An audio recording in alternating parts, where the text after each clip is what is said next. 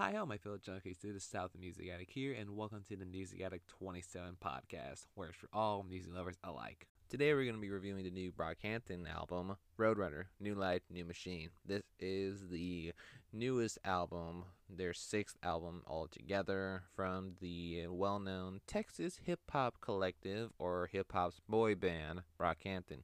Following up a few years after they dropped their I would kind of say their most darker take on the album Ginger, it was pretty of an interesting experience. And now comparing to this, it was, like I said, gonna be a little bit higher from their last album, Ginger. It was overall a nice experience, having to be 13 tracks long and having a few good features on this one, such as like Danny Brown, ASAP Rocky, and ASAP Ferg, and such big names like that on that can really boost it up a little bit more for sure.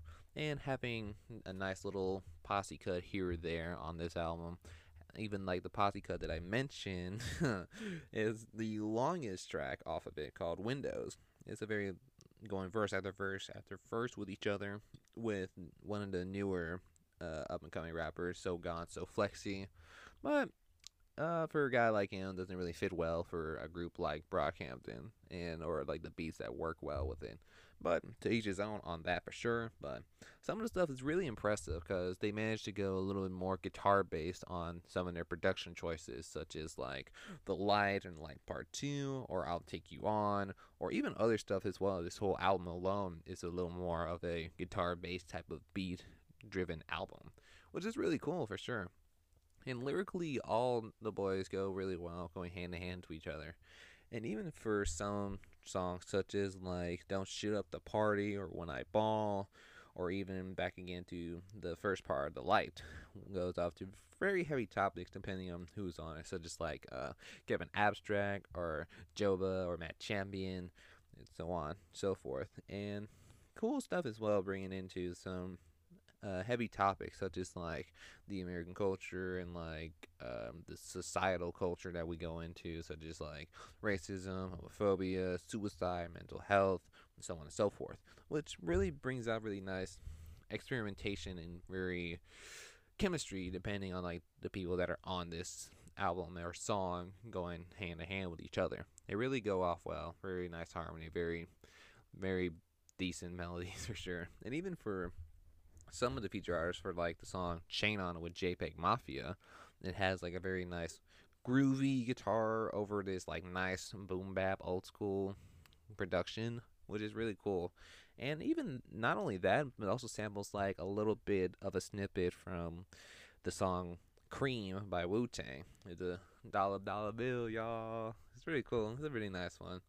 And surprisingly, a feature that caught my ear the most was the Shawn Mendes feature on their second single, Count Me On, which, after I gave my initial thoughts on that song, it was a very nice, bouncy song. But till later on, looking at the lyrics, seeing that Shawn Mendes was featured on the chorus, which is pretty cool. It's an interesting album for sure.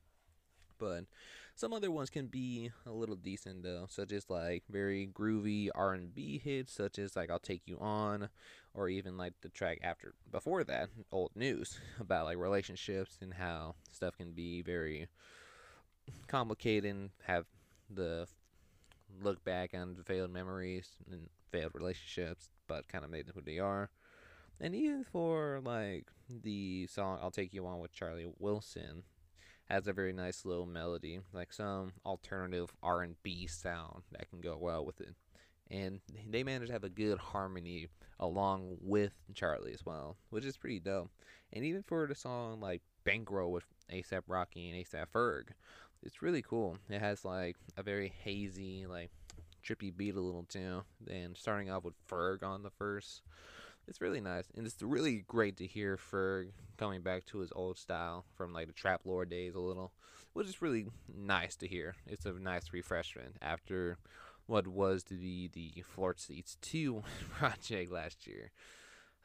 It's good to see Ferg to be back the way he is again.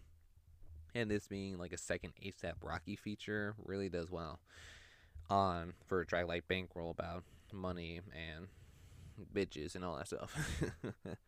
And one also thing that kind of stood out for me on that one, like Merlin Wood's vocals as well, which has like a very interesting stereo side effect or effect on it as well. It made it really interesting and make it stand out a little more too. Or even like one of the songs, one of their shorter songs, "Dear Lord," was an interesting one to be a very like gospel soul type of song, or like a hymn in which that like goes into an interesting one, having a little choir backing up and asking God to forgive them and all that stuff, which was very an interesting turn point for this album alone here, and for an album such as like New Light, New Machine, it's very interesting. But even continuing on like the whole thing of the light being pure, or like the new way of life or something, such like the closing track, the part two of the light, which is really interesting, going back for Joba and Kevin again, in which they bring out more interesting topics as well over a nice like somber guitar beat, which really kind of feels a little more heartfelt than the first part of the light. And primarily just because of Joba's verse about the little concerning and touchy subject of his father passing away through suicide. And you can really feel like the heartfelt message and kind of rawness and you hear in his voice as he goes down through his verse and for his chorus as well, which is just primarily focusing on that, which is very touching and heartwarming and very emotional to a point in which you almost hear Joe breaking down to tears about it, which is really shows off that raw pain in his vocals for sure about it. And such as the same thing for like other songs can be very upbeat and very interesting, such as like the track One Eye Ball, which is very interesting that I found out that that same track was produced by Chad Hugo of the Neptunes and NERD fame, which is Pharrell's group. And it's an interesting production choice to have him for a very interesting, very nice throwback horn type of beat, and it's very cool in which that some of the boys go on to reminisce about their childhood and their aspirations to become big stars, which is pretty cool. It's a really nice one. It's a very catchy beat. I like it because probably much is the nostalgia type of effect that you can hear throughout this whole beat along to it. And even for like another one, like the track after that, "Don't Shoot Up the Party," has like a very nice, smooth, explosive G-funk inspiration doing when it goes to the chorus about it. It's really interesting. It's a very catchy hook too. And like I said, it's like also nice balance between the boys as well, which like Kevin Abstract is going to go on a little more of the American social issues as well, as I mentioned before. And other stuff can be very interesting as well. Some tracks are really great. Some of them can be a little too long for my taste, but it's pretty decent. Overall, after listening to this album, I gotta say they did a hell of a nice job for this project here. They really brought back some nice momentum throughout this whole album. It's something that I would kind of see throughout like their album before Ginger, Saturation 3, because this is like some of their best work off of this album alone, and off of Saturation 3 as well, which is really dope and really cool, and that's the best thing about it too.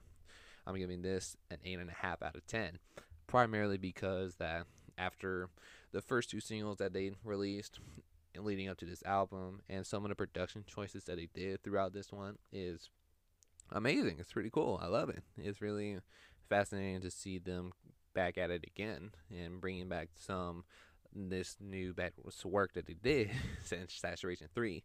Although I like Ginger, their last album, get me a little dark, but I gotta say they improved a lot more since then.